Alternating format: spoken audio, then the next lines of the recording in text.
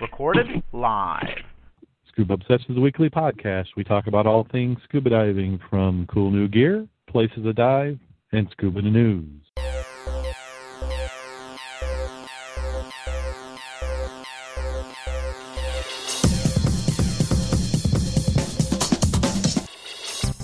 Scuba Obsessed episode 124 is recorded live August 2nd, 2012.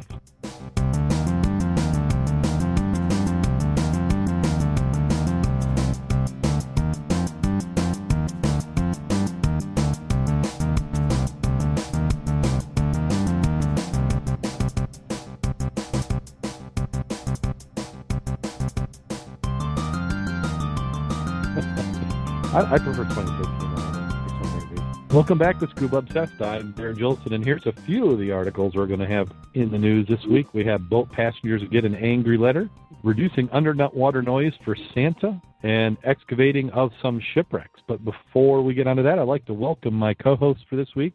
We have Mac, the dive mentor. How are you doing today, Mac? I'm doing very well, thank you. Excellent. And then we also have Jim Schultz. How are you doing today, Jim? Oh, I'm as happy as a fly in an outhouse. Oh, that's great. Just a great visual there. I'm picturing that. Must make a fly really happy. And, here we are in August 2nd. If you haven't been diving, what have you been doing? The summer is almost over with. It feels like as soon as we get the official start of summer, and you can see 4th of July coming around the corner, that 4th through August 1st seems to go in a blink of an eye. Okay, well, let's go ahead and start with the first article we have this week, and it's a follow-up to one, and we have boat passengers get letters. And for the chat room, you get the bonus of having the news live, if I remember to paste it in there. I'll try to remind you. So this one is from, let's see here, I don't want to fit my screen, out of Horry County, South Carolina. A lawyer with Prenner and Marvel representing Coastal Scuba sent letters to 3 people asking them to use caution when speaking to the media. This comes on the heels of one of them sitting down with News Channel 15 and talking about the death of a woman who died while diving with the company last Tuesday. The letter said, should any investigation determine that the vessel's equipment was in proper working condition and or that any deficiency was a result of operator error, any public comments to the contrary would be defamatory, and Coastal Scuba will pursue any and all available remedies. David Marvel wrote the letter and says he sent it because he wanted to talk to them about what happened that day.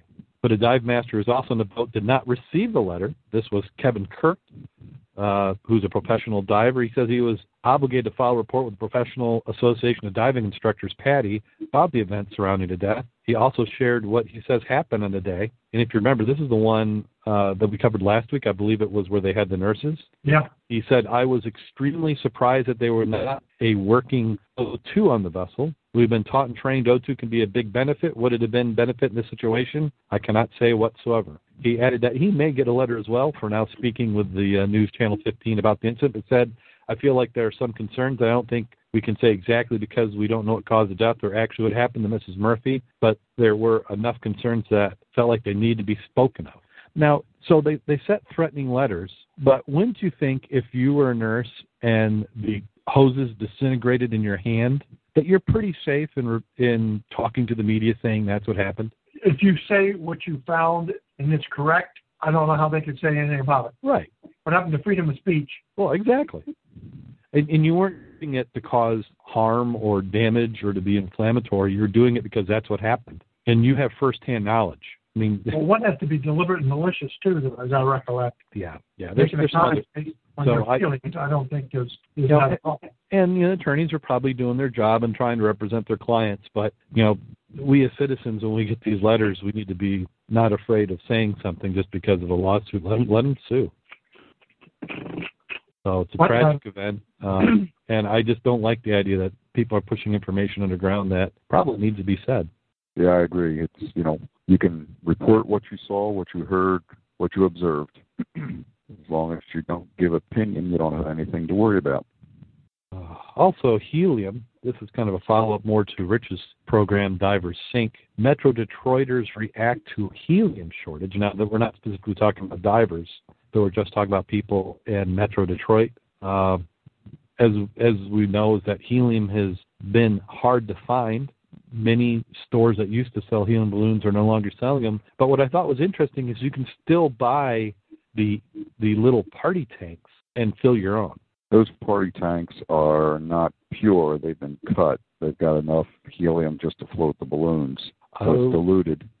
I tried getting my gas supplier to give me a tank of helium at the beginning of the season, and they came back to me and told me they were not accepting any new customers and weren't sure they'd be able to supply the customers they already had.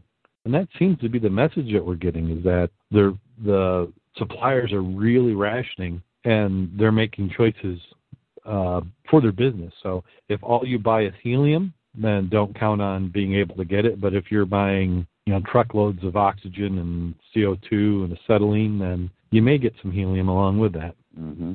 Some of the comments were, it said it's very sad. The kids are going to be sad to hear this, one person said. Another said, I'm not at all concerned. I don't use balloons anyway. Another person said, why do you need balloons with helium in them? You just tape them up and then stack electricity. But none of this happens to work for divers. One of the suppliers, or the party supplier, says that they've been through this cycle before, and they're hoping it's just a fad and that it will come back and there'll be helium again. Now, I hope so, because I'd really like to get into doing some Trimix and Heliox. Yeah, I'm kind of in the same boat. I want to eventually get into that sort of diving, and I don't like the fact that we can't get a gas that is used for those purposes. Now, something I also thought was interesting was in the, I'll call it the financial papers, they were saying that the not helium, but the other gases and liquids that are processed with propane and natural gas aren't bringing as much money as they used to. And from my understanding, is that helium was one of those gases. So it makes me wonder if there's something else going on here.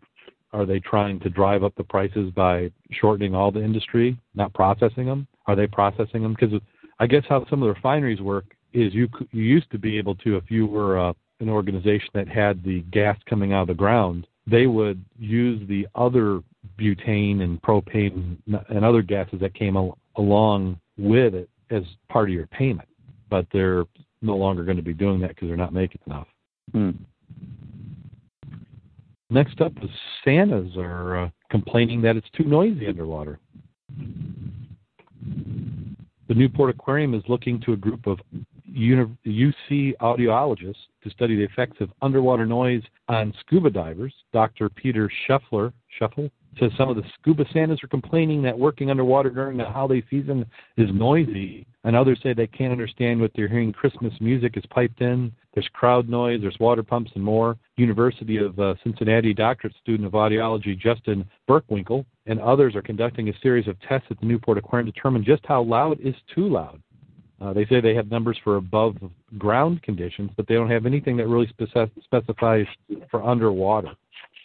So what they're doing is they're taking recording equipment near the aquarium tanks to speak underwater. Lost your audio. There you go. Lost your audio for a minute. Did you? Yeah, sorry about that. That's back. Okay. So what point did you lose me at? When you started mentioning what the doctors were saying about having readings. Oh yeah, they said above the ground, or which I think it means above water, we have criteria which workers can be exposed to noise and they need protection. We're trying to develop the same kind of protocol for workers underwater. They're using a table of recording equipment near the aquarium tank, a speaker underwater to protect different pitches like middle C. They said the first test. They said the test takes hours. Two divers have nothing on their heads. They put neoprene hood on like the scuba Santas wear, and lastly they put in earplugs. So we're doing this because we want to get enough data so that next Christmas rolls around, we have Scuba Santa can act as a consultant to the aquarium about making the divers comfortable while doing the Scuba Santa show.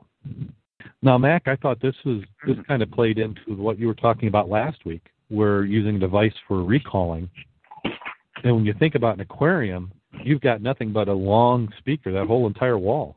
Yeah, I was trying to anticipate what they're talking about, and I think since you're in a big aquarium, the aspect for noise integration is very high. Yeah, because that whole wall acts like an amplifier, or at least a pickup mic. Yeah. Well, then also it seems, I don't know what the expectations. I never expect to hear stuff underwater, but maybe for some reason they are. No, they don't use full face masks, do they? They said they were getting all sorts of extra information, which, again, they're in a closed area. We're normally out and not enclosed. I know if I'm working like in a 4-bay area in a plant, and you've got pump noises, you've got that. Well, maybe what they're talking about is kind of like when you're at the pet shop and they say don't knock on the aquariums. Maybe that's what the Santas are experiencing.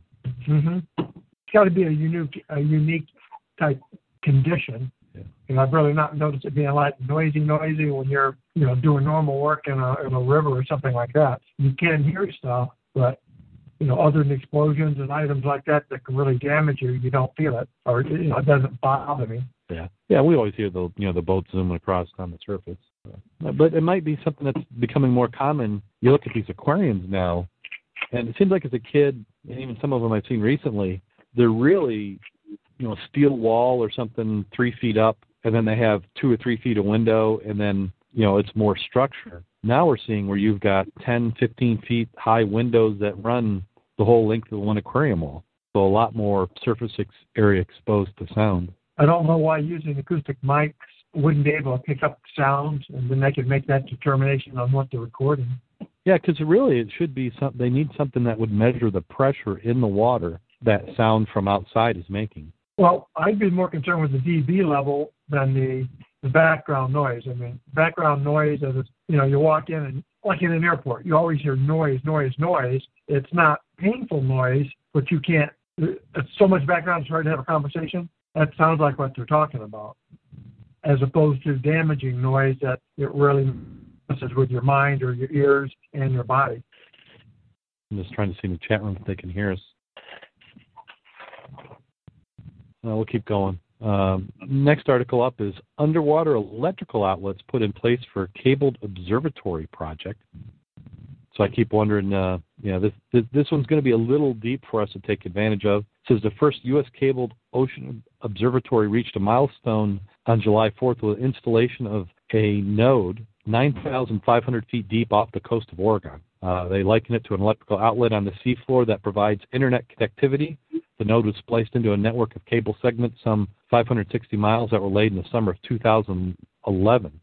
6 more of these primary nodes, each about the size of a Volkswagen Beetle, are being installed this summer. Smaller secondary nodes will be installed in 2013 with a transfer of power and communications from the primary nodes to experimental sites. The project is designed to deliver real-time ocean observations for 25 years. It is part of the National Science Foundation Oceans Observations Initiative. The construction and early operations of the Cable Observatory, known as Regional Scale Nodes component, is led by the University of Washington. The nodes are, in many ways, the brains of the system designed to distribute power and two-way communication, a network of ocean observing sensors, instruments, and moorings. They're scheduled to begin operating in 2013. When fully completed in 2014, the cabled observatory will provide real-time information on ocean phenomena such as underwater volcanoes, gas hydrite deposits, major ocean currents, and rich environments of marine plants and animals. Does anyone with connection to the internet will be able to see what's happening in the study sites? I'm having a hard time figuring out really what they're doing. What they're doing is bringing the cables from the bottom, putting them on top of a boat or a barge. They cut the sensor or the line, the deck splice it, and they put it back in. And it's not like they're down on the bottom doing it. They've got to be real careful when they bring it up from 9,000 feet. And you can see how much slack and scope you got. But they do the work on the surface. Then they got to reposition it. And it's a real balancing act to do all that. If they must have to, when they lay the cable, put some slack in. Because I imagine this must be the same thing when they have to do a repair or a splice. Yeah. So they must occasionally drop a loop in the water or zigzag somehow. Right, because it would be a little hard to pick up, 2 miles of slack if you don't have any. Yeah, because I was kind of wondering how it got down, how their Volkswagen Beetle, so to speak, made its way down to the cable so they could get their connection. Actually, think about that. That's 4 miles, 2 miles down, 2 miles up. Yeah. That's true. That's a lot of cable. Of course, when they laid it, they probably did the same thing, but then you didn't have to necessarily leave the slack in. You just let it flop down there. But so now they got this node. Does the node have cameras built to it? Is that what they're trying to say? I don't have a clue on what they're talking about from that aspect. Connecting the nodes to the cable segments. So they do the cable retrieving from the seafloor, testing, cutting, on-deck splicing. Huh. Okay, well, sounds like something I hope that works. Well, did you go to the interactive oceans? That's that where they're talking about the nodes. No, I didn't. Hang on a second. But I can figure out where I'm at. I don't think I have my notes here. Here we go. There you go. Okay. It's interesting because there you can see pictorials of what they're talking about. Pictures. We love pictures. Oh, Yep. yeah. This is really like somebody's talking about the burial inspection program. Then they do the milestones, and then they show the pictorials of the burial of the nodes, what they look like. Okay. And they do look about the size of a Volkswagen, and this happens to be yellow. Quite interesting, actually. A lot of work on it. A lot of money, too. Oh, big time. Big time. And I love the ocean. Yeah, I love knowing all this stuff. But as they say, you need to follow the money. People aren't doing this out of the goodness of their heart. Oh, no. There's something to be gained from this. And someday we're going to go, oh, that's what it was. My thought is that they're trying to figure out some way where they can find where the minerals are. Yeah, but you're right. That's about the size of a Volkswagen. I don't even necessarily see why they need that. So somehow stuff must be able to connect to somehow attach to that. There's got to be more to it. Like that by the shape of it, an underwater robot can go and somehow plug in. Is it like a charging-based docking station? Well, it's the one where they're talking about slicing nodes PN1 Bravo into segments 2 and 3. You can see the cable almost looks like a flex cable going into the device with an outlet cable coming down. Only thing I can figure is like boosters. Like if you have a cable and you have an amplifier, the boosters will then help the signal. Unless that's what they're doing, putting boosters on the line. Well, it could be. You could do that. That's if it was fiber optic cables and because you could do because I had a sister company that used to lay fiber optic cables in the ground, and their thinking was that you only had to lay the fiber optic cable once, and then whenever you filled it up, meaning it was at capacity, you could just upgrade the sensors on either end of the cable, and you could double or quadruple or quintuple the signals, because what you can do is you have light running through it, they can change the frequency of other lights, and they can increase that. But the difference is that when they first put the cable in the ground, the equipment on the ends might be $10,000 or $20,000. The next level, which allows you to run more data through it, you're now up to about $150,000, and then you can even get to the millions. But you're not worried about that point because you filled up the cable and people are paying you for the data, so they make money on it. So that's what this could be, too. It could be that this is to boost signals going across. And it's just not that simple either. If you notice, that's the Interactive Oceans, that's a blog. And towards the bottom, if you look at each of those pictorials, that's a segment. It's like a daily blog. And there's actually over 6 different pages like this one. And if you start iterating through it, you'll find out all sorts of interesting things they're doing and accomplishing with this. So it ain't no simple answer to this one. No. So there's something. Either they're doing it for knowledge, but there's an end game to this. Well, like here, today was the final ropes dive of the series, ending with the exciting dive in the newly hypothermal field discovered at the beginning of Leg 2. It's quite involved. But this kind of goes in with all the submarines we're seeing. All of a sudden, there's this rush of submarines that can get to the deepest parts of the ocean. Now, if you combine this with the Millennium Falcon, now we got something to talk to the aliens. Well, from undersea electric outlets, we're going to move into excavating shipwrecks. South Carolina students will be excavating a shipwreck at Harbortown. This is Hilton Head, South Carolina. A team of University maritime archaeologists will be on the beach near Harbortown on Hilton's Head Island Friday, and that's probably been a couple weeks ago, to help students to get an unidentified shipwreck to reveal its secrets. Archaeologist Ashley Deming and technicians Carl Naylor and Joe Betty will show students how to excavate and record the remains of an abandoned wooden vessel that was reported to state archaeologists in late 2010. The students are adult scuba divers who are taking a 4-day sport diver archaeology management program course offered through USC's South Carolina Institute for Archaeology and Anthropology and the College of Arts and Sciences. Can they make that name any longer? The vessel is located in the beach of Calabogue Sound was reported to state archaeologists in late 2010 by Sea Pines resident Sally Peterson and her brother Peter Thompson. State archaeologists visited the site located in a small beach not far from the 18th tee of Harbortown Golf Link. What's this link, Mac, that you sent? Well, that happens to be a picture of what they're doing, and that's in inland. It's on the beach. It's when you say rubble wreck, this is way beyond rubble wreck, and it's like I'm not sure what they're really going to get from it other than practice of identifying what they did have. If you go to that, you're going to see a picture of it. Mm-hmm. Yeah. You can make your own conclusion from what I said. Yeah, I saw that. So yeah, I mean it like you said, it's not what we would. You put that 30 feet underwater and it becomes much more interesting though. Only if you dig it out like they're doing. Golly, that's like what we know about. Yeah. I'll bet it's a lot easier to dig out on the beach than it is. I damn well bet it is. The visibility is better. Yeah. Now here's the important question. In South Carolina, can you drink on the beach? Can you drink on the beach? Yeah. Sure. Drink water, Pepsi. I'm going to say if you had rum or beer, that would definitely be much more exciting. Well, it's off of Hilton Head, so they're probably having some fun too. Yeah. They're saying and they'd even say in the article that the exercise is primarily just to put some numbers to paper and is good experience. Well, they go out there and play with the city of Green Bay. That's probably more wreckage than this is. Yeah. Yeah, I even zoomed up that picture trying to see what it looks like. Huh. Makes you wonder how long it's been there. Is this something that the surface came off? Well, take a look what you had on the beach last winter. Yeah. Right off of Silver Beach. And it's not there right now. And it sure didn't move by itself. It's covered up again. Oh, so you just think it's covered up then? Say again? So the one that was on Silver Beach, you think was just covered back up again? Well, nobody moved it.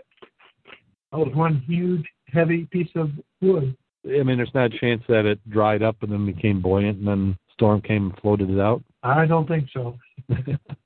Okay, well, that does it for the news part. Can I jump into something real quick? Sure. In your notes, you had something from DEMA. What was that about? Oh, that was DEMA. They send me about 3 or 4 press releases a week, and this one was a letter that DEMA sent to the United States Coast Guard, U.S. Department of Homeland Security on Maritime Safety Advisory. It was distributed on June 21st, 2012. The letter submitted by Tom Ingram, DEMA's executive director, expressing concerns regarding the advisory and requesting the Coast Guard withdraw it due to its inaccurate and misleading premise and the confusion it created for operators. And here's a quote from the letter. It says, some of the recommendations stated in the advisory conflicted with a long-established and existing industry practice and create confusion similar to that created by the federal regulatory OSHA efforts, which conflict with the Coast Guard's regulations relating to commercial diving. And this is from Tom Ingram, Executive Director of DEMA. He says, this creates an intolerable level of confusion for the dive industry. The advisory was addressed to passenger vessel operators, owners, and crew members providing commercial transport and support services to recreational divers, reminding them of safety responsibilities to themselves and their passengers. It also provided recommendations and lessons learned from recreational diving casualty investigations and promoted awareness of industry best practice. He says, as an alternative to this advisory, DEMA requests that the Coast Guard include future communications that recommend that passenger vessels supporting recreational dive activities follow the protocols outlined by the recreational diving industry and acknowledge experts in this field which has proven extremely effective in providing a high level of safety for divers. DEMA has a strong interest in conferencing with Coast Guard representatives about conclusions that were reached and how the dive industry and the Coast Guard can work together to serve a common goal for diver safety. So I do remember earlier in the year that there was something that the Coast Guard put out. I think instantly DEMA was kind of grousing about it. I don't actually have a copy of what it is the Coast Guard sent. I do know that if you're going to be working as a diver in a state, you've got to be careful what you do because you've got OSHA, then you've got Michigan OSHA or MyOSHA, then you've got the FSAR. For those, you have the standards set by the government to look at. Then you'll have those who also have diving programs such as the Coast Guard. And if you look at the requirements, they're not always the same for each state based on their state's interpretation and type of diving they're doing there. Yeah, I went through the Michigan ones, and that was quite involved. Well, if you try to if they're talking about, I would assume like the ships that give you recreational diving, the courses off the ship on a Caribbean cruise or something. If you look at the requirements for divers commercially using scuba, that's different than if you're doing commercial operation, meaning training recreational divers off a boat. One would think you would use the PADI, NAUI, the accepted recreational requirements as opposed to interspacing some of the requirements that you would have for commercial divers who are using scuba. Oh, certainly. I see some confusion can come about. Oh, that would be easy because commercial operations have requirements for protocols and also for, don't they have to have access to chambers too? Well, if you look at the one just for colleges who do, I'm trying to think of the term, my mind just escaped to me right now, but when the colleges do diving, the archaeological one, they have their own classifications for divers and own requirements. Yes. And they're much more stringent generally than recreational divers because they have a different outlook about what they're doing. I mean, they have protocols, like you said. If you're doing diving for the university, you have to have their certifications. You have to follow their protocols, and there's a lot of paper documentation. There's, like, for recreational, you don't necessarily have to have a physical, but for the college one, you have to have a physical. Oh, yeah. And that's where, depending on what you're doing, you can get a lot of crossover. And this must be what they're talking about. They're adding too much to something that's not a commercial venture per se. Not commercial from the aspect I'm going to teach you to dive, but commercial from a different perspective. Yeah. So we'll have to look at that, see what there's a little bit more in that. But it's good. I like seeing these press releases that DEMA's doing something for their members. I liked the one on insurance last week. Oh, that's right. I did send you one on that. We didn't talk about it in the show, did we? No, that's scary, though. How much it'll cost? Let me see if I can find any of those. Like I said, I get quite a... They must be in a... Let's see, it's... DEMA announces change in healthcare PPAAC. This one is the press release from DEMA on July 23rd. It says, after more than 2 years of U.S. Supreme Court issued the final ruling on the constitutionality of PPACA on June 28th to help DEMA members understand the effects of the new regulation, DEMA has obtained some of the more critical elements of the law which have direct or indirect impact on DEMA member companies. The court ruled the law's individual mandate was valid. That was one aspect of the PPACA which could have impacted the constitutionality of the entire law. Thus, the entire law stands. The individual mandate requires all Americans to either purchase health insurance or be fined by the federal government. The court's decision leaves... It's not a fine, it's a tax. The court's decision to leave most other aspects of the laws intact means PPACA will go forward as planned. In the ruling, the court stated the main claim used to argue against implementation of the law that Congress should not impose a financial penalty on Americans to force them to purchase health insurance was actually unconstitutional. However, the court also said that it would simply read the law to say that Congress would impose a tax on individuals if they did not buy health insurance. In other words, finding someone was wrong but taxable. Indeed, such it's Congress already... It's not a tax, it's a fine.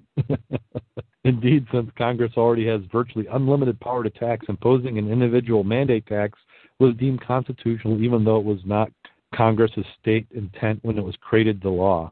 With this decision, many private companies have increased administrative paperwork requirements. In addition, healthcare costs may increase for your company. It is these issues which provide companies to be considered as this measure takes full effect over the next 18 months.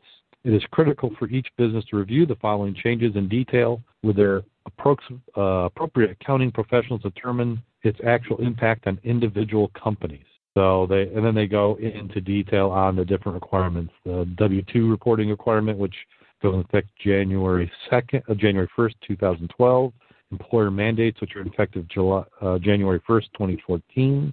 And the tough thing is I think there's going to be many diving companies who are going to be just about, if you're an equipment manufacturer, you're probably going to fall into these requirements. A small single location dive shop probably will be exempt from some of them for a while.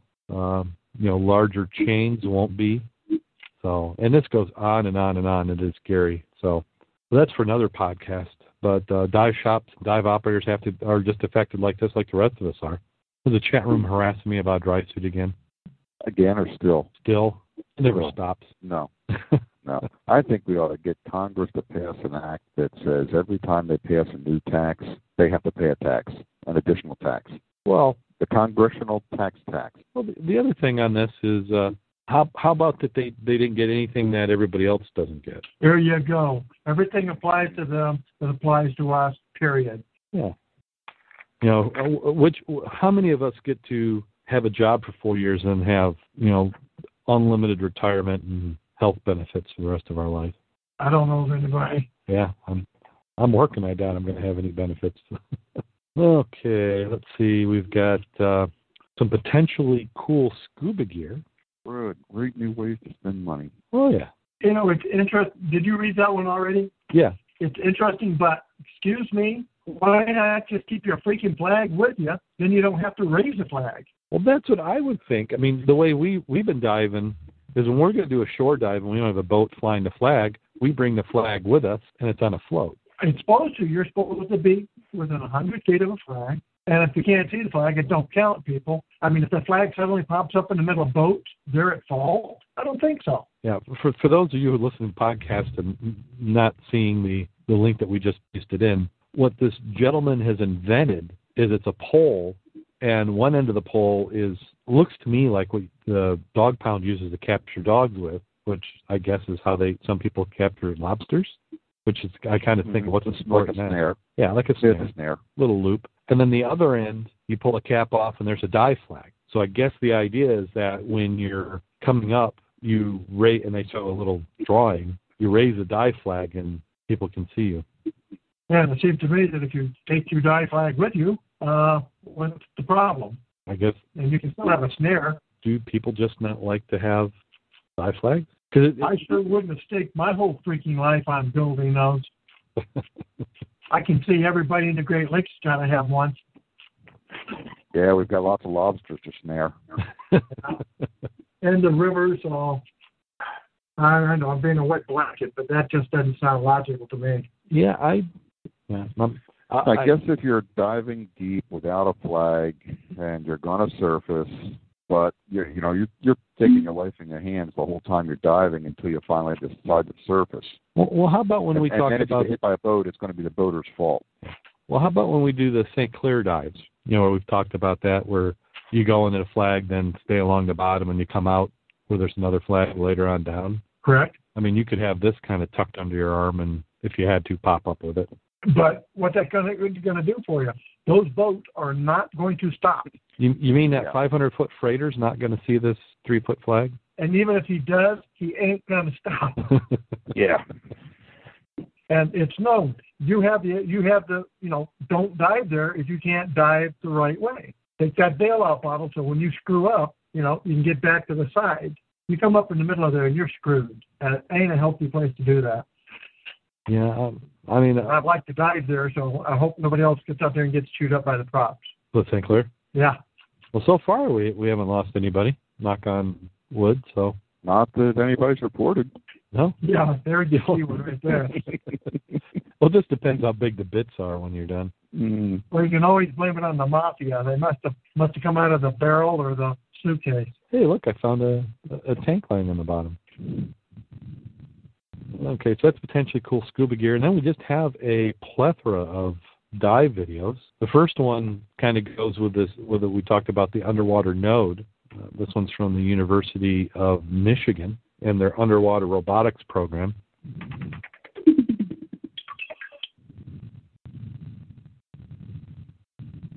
And that video is about 3.5 minutes, and it's worth taking a look at. Some of the things they're doing is interesting. They're making an underwater robot that is capable of an autonomous travel, and it learns by locations of the bottom of the ship how to find its way around. Kind of like as we would as a diver. You kind of go, oh, well, that's propeller, so I'm at the back, or here's some other element, and I know where that is. That's on the port side. So it starts to learn where it is, and it can adjust its pattern.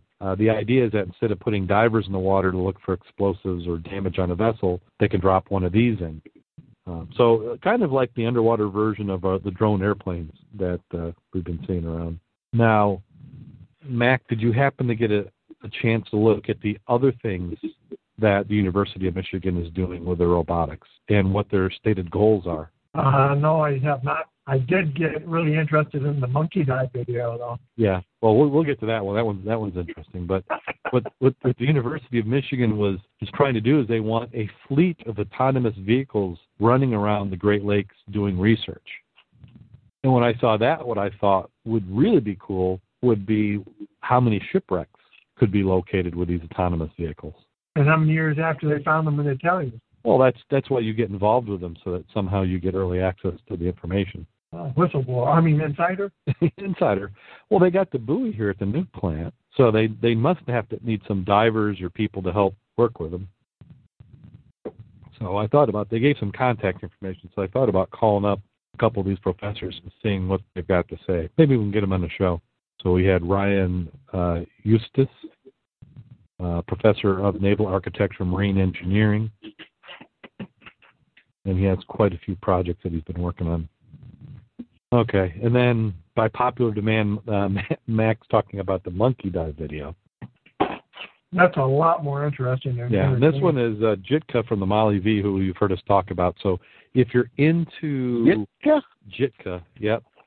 So so if you're into tech diving or rebreathers, she runs a dive charter operation, the Shipwreck Explorers, and the boat's called the Molly V. And she actually, on one of her recent dives, went out and did a monkey dive. But if you're not familiar with a monkey dive, it's diving with just essentially the tank and regulator, no BC and limited or proverbially no weights. And the way she accomplishes this is by ditching the wetsuit and dry suit and just goes down with some, and it does look cold, doesn't it, guys?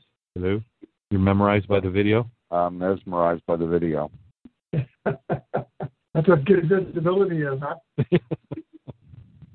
So 55 degrees is what the water temp was. It's a very interesting video. Hard to watch it, though, without the sound coming out, without muting our own. You had to turn the sound off. I saved it. I'm going to go back and look later. You're going to look later. Now, is that how we should dive Max Wreck? You can.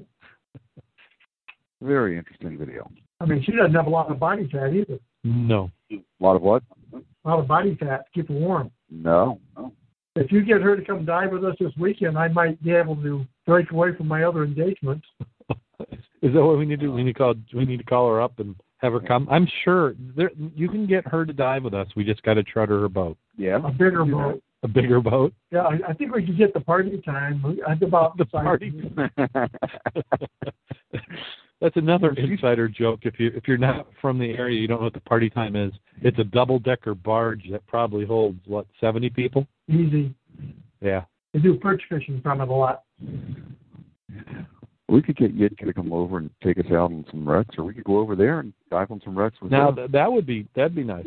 There's some in Wisconsin that I know Kirk has talked about going over there and doing some diving. Oh, my goodness. I haven't been on Facebook for a few hours, and it's just gone crazy. What I want to do is I want to get that link to the video that Jim just posted from last week, and we'll put that in the chat room. So we've been talking about Max Wreck. Yeah, I finally shot some video that would give people a 1-minute overview of what this wreck is and the allure of moving sand. The potential is what that shows. Yeah. Okay. That sure does. I mean, it's just what lies.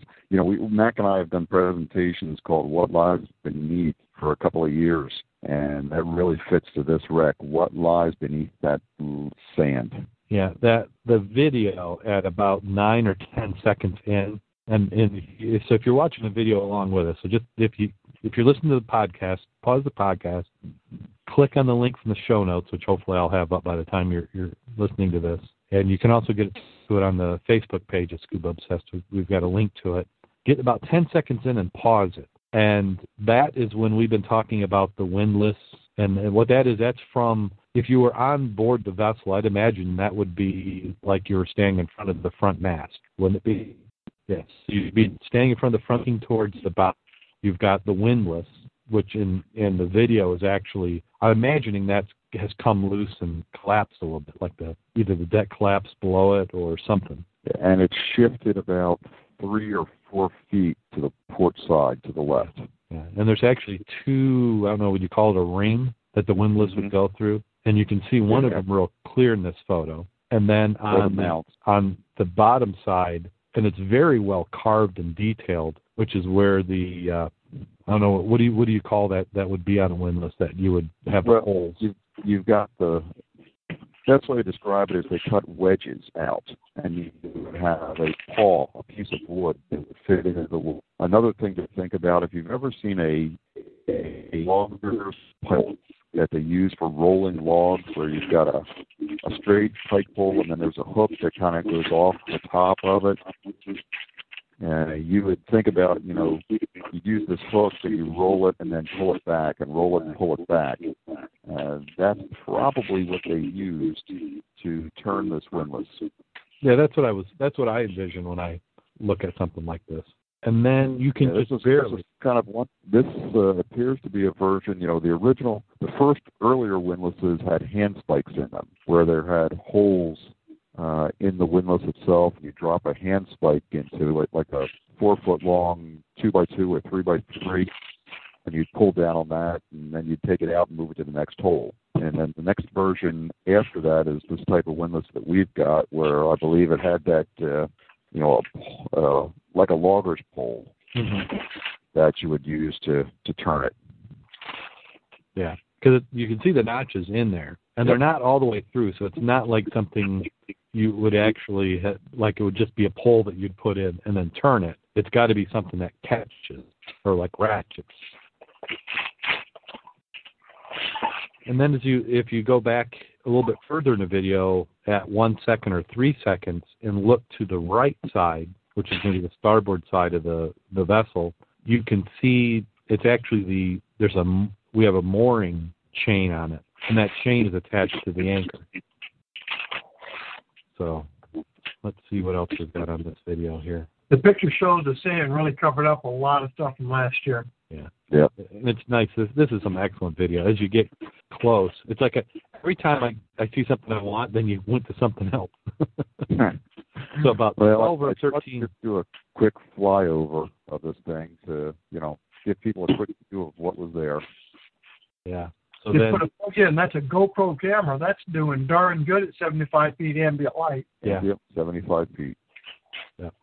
And then on from about 15 seconds to about 40 seconds, we're actually going down the port side of the vessel, heading from the bow to the stern. And then you can see that rudder post there at about 50 seconds in. Yeah, I'm swimming right down the middle of the wreck. In about 28, 30 seconds, you're right over top of the centerboard trunk with all the railings to your right.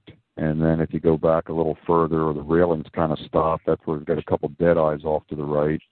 And then you get to seeing that the stern post and about half of the stern the stern into the port side of it.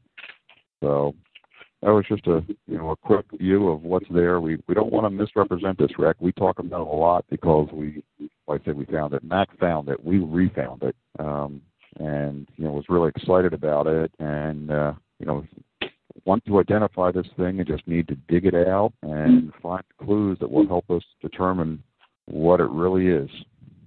Now, at about 37 seconds, you look and you can see the starboard side. What is that?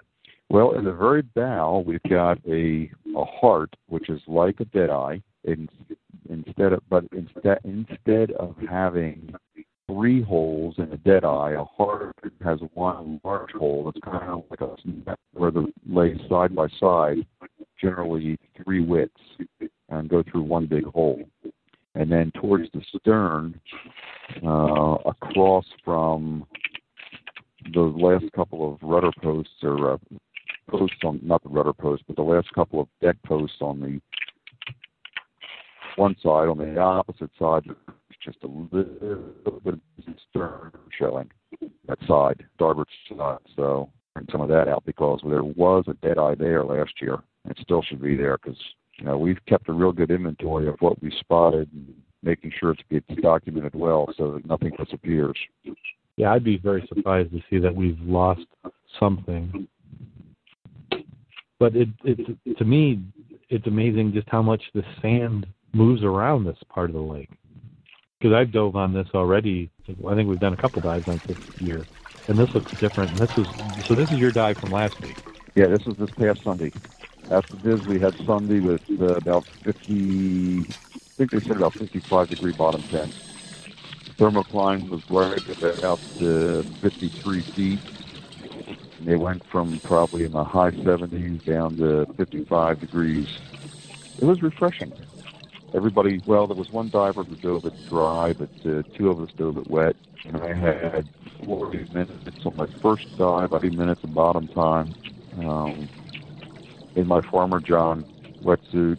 And at the end of the 40 minutes, I was getting kind of chilly. But as soon as I got back up through the thermocline, flooded the suit a little bit, warmed myself up, and hung out there for a few minutes with a safety hang.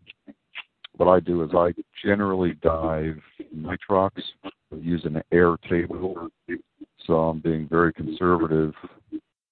I'm an old, fat, out-of-shape guy, so I take the advantage I can get.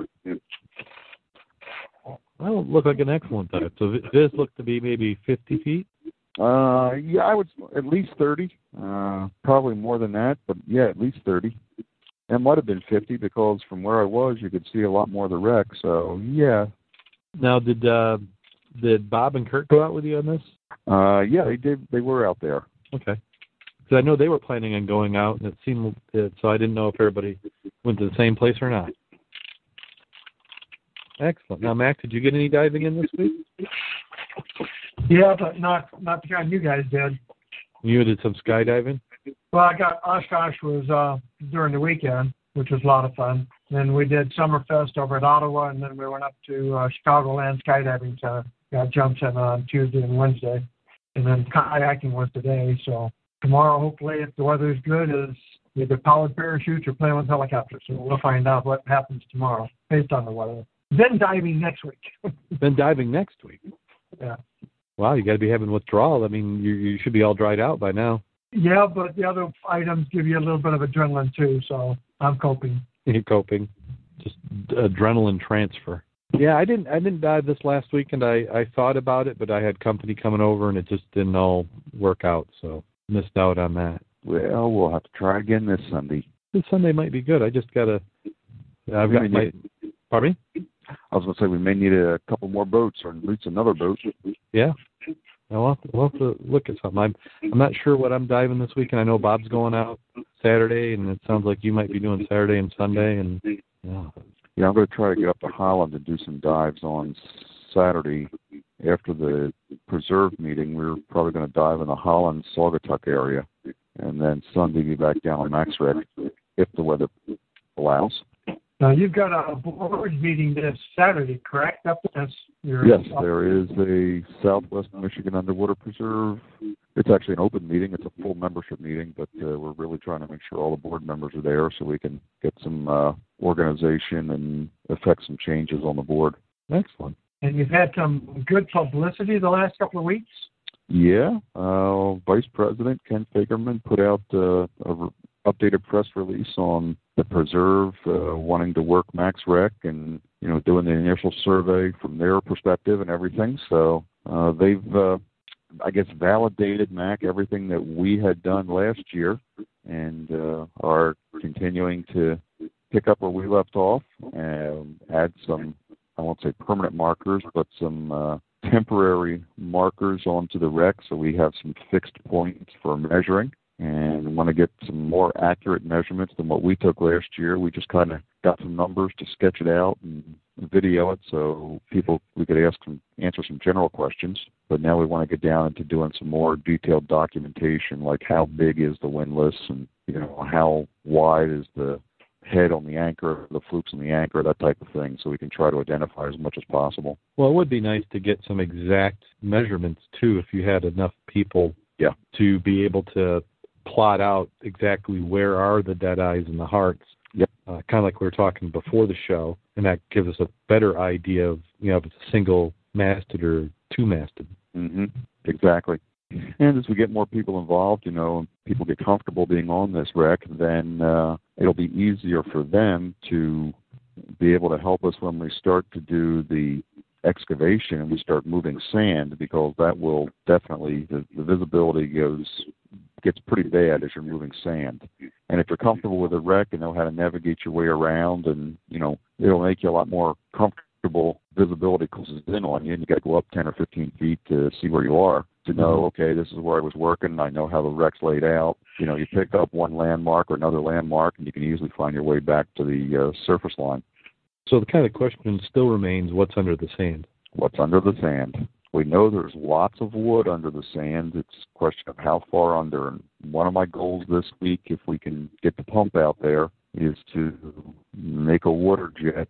I've got the water jet, and I want a water jet down behind the centerboard trunk and in front of the centerboard trunk, and see if we can hit the sole of the ship, hit the keel, and determine just how deep the keel is. And that'll give us an idea of if it's flayed out and all laying in the bottom, or if it's still in a kind of a hole shape. Right, and then you could start going from side to side and compare those measurements, to see exactly how flat it is on one side or both sides, or if the hull is still intact.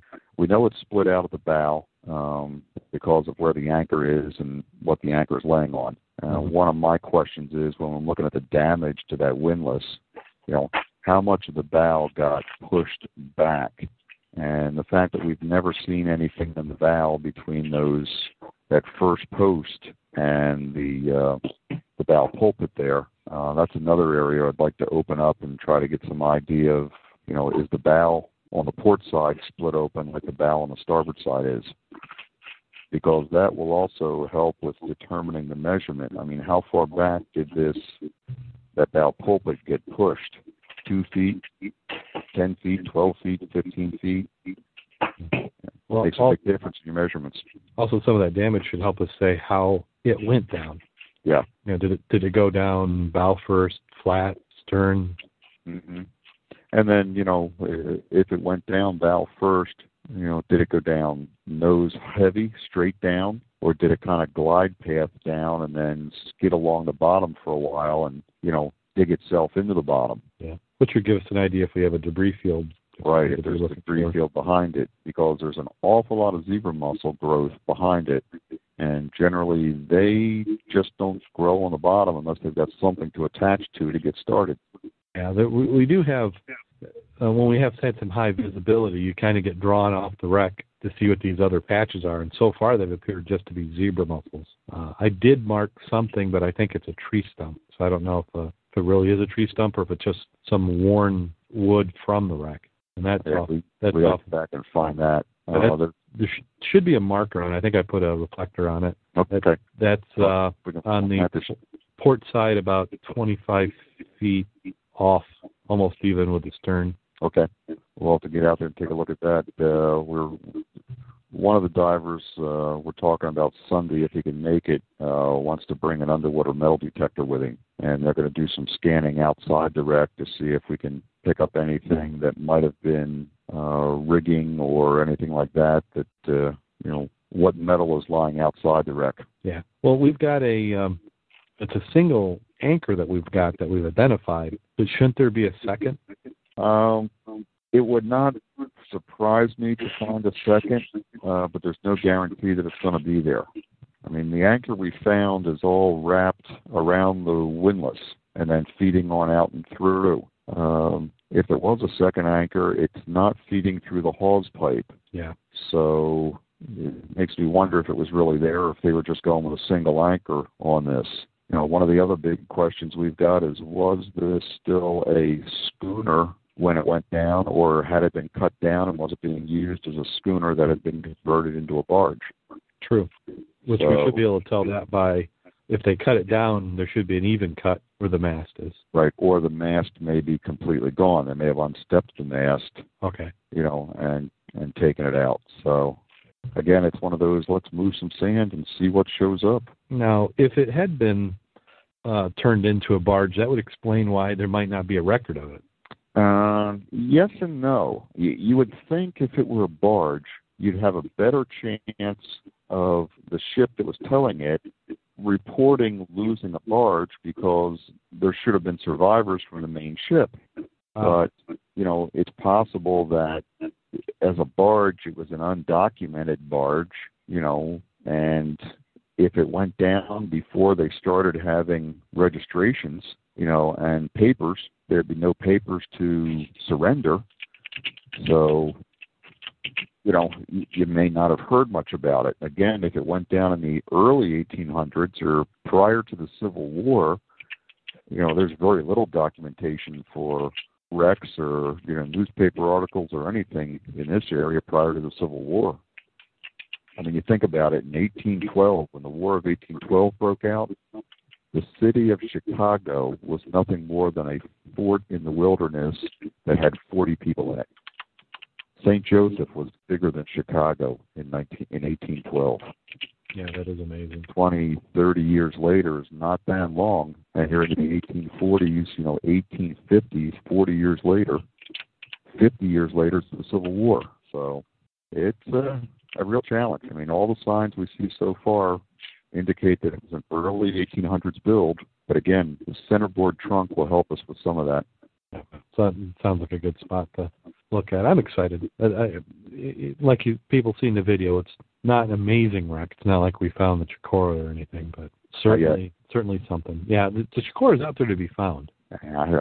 I've made the comment before. I'm willing to bet that there's fishermen fishing on the Chicora right now who don't know that it's the Chicora. They've got a good fishing spot, and they've got something coming up off the bottom where the fish are hiding, but they just don't know it's the Chicora.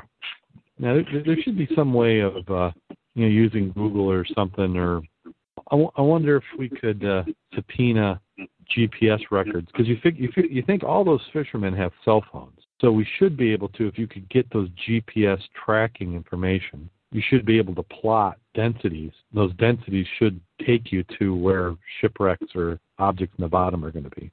Oh. Yeah. Unfortunately, we're not the government. Yeah. Just need to get out a really good set of binoculars, I guess. Yeah, or get the Coast Guard of the military to do some Great Lakes tours and run a little sonar when they're coming and going. Well, that's probably dreaming. Yeah.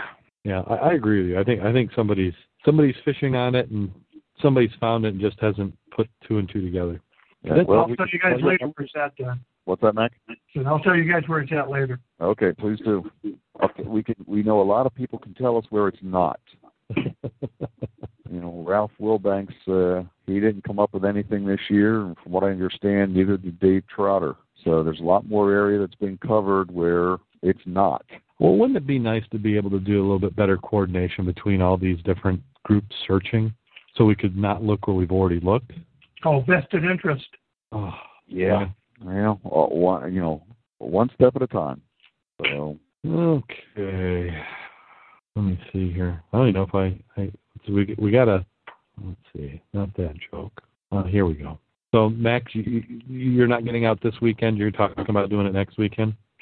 I'll be more inclined starting Monday. My jump buddy and other pilot, he goes back to work Monday, so I can go back to the water.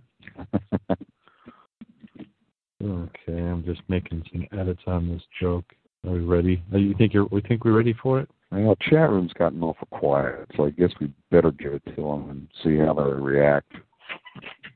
Of course, we didn't have Dave this week. That could be why the chat room's so quiet. Yeah, that's usually it. Without Dave, it does tend to get awful quiet in there. Are you saying he's an instigator? Is that what you just said? No, that's not what I said. I've called him a lot of things, but not an instigator. He's not that big spoon in the pot being stirred, is he? Maybe. Well, I that's one description. Okay, so here we go. A diver who had just moved to Wyoming from Ohio walks into a bar and orders 3 Bud. He sits at the back of the room, drinking a sip out of each one in turn. When he finished them, he comes back to the bar and orders 3 more. The bartender approaches and tells the diver, a mud goes flat after I draw it. It would taste better if you bought one at a time. The diver replies, well, you see, I have 2 brothers, one in Arizona, the other in Colorado. when we all left home in Ohio, we promised we'd that we'd drink this way to remember the days when we drank together. So I'm drinking one beer for each of my brothers and one for myself. The bartender admits this is a nice custom and leaves it there. The diver becomes a regular at the bar and always drinks the same way. He orders 3 mugs, then drinks them in turn.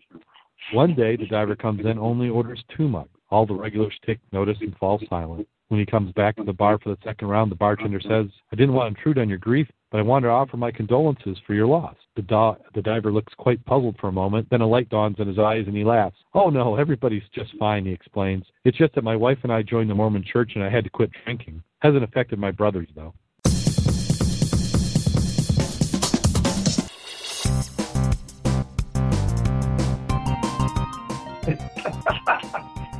I like that one. Yeah, some regulars who probably would definitely appreciate that. I do think so. So, until next week, go out there and get wet. And stay safe. And remember, no new taxes were incurred while we were doing tonight's podcast. As far as we know. As far as we know.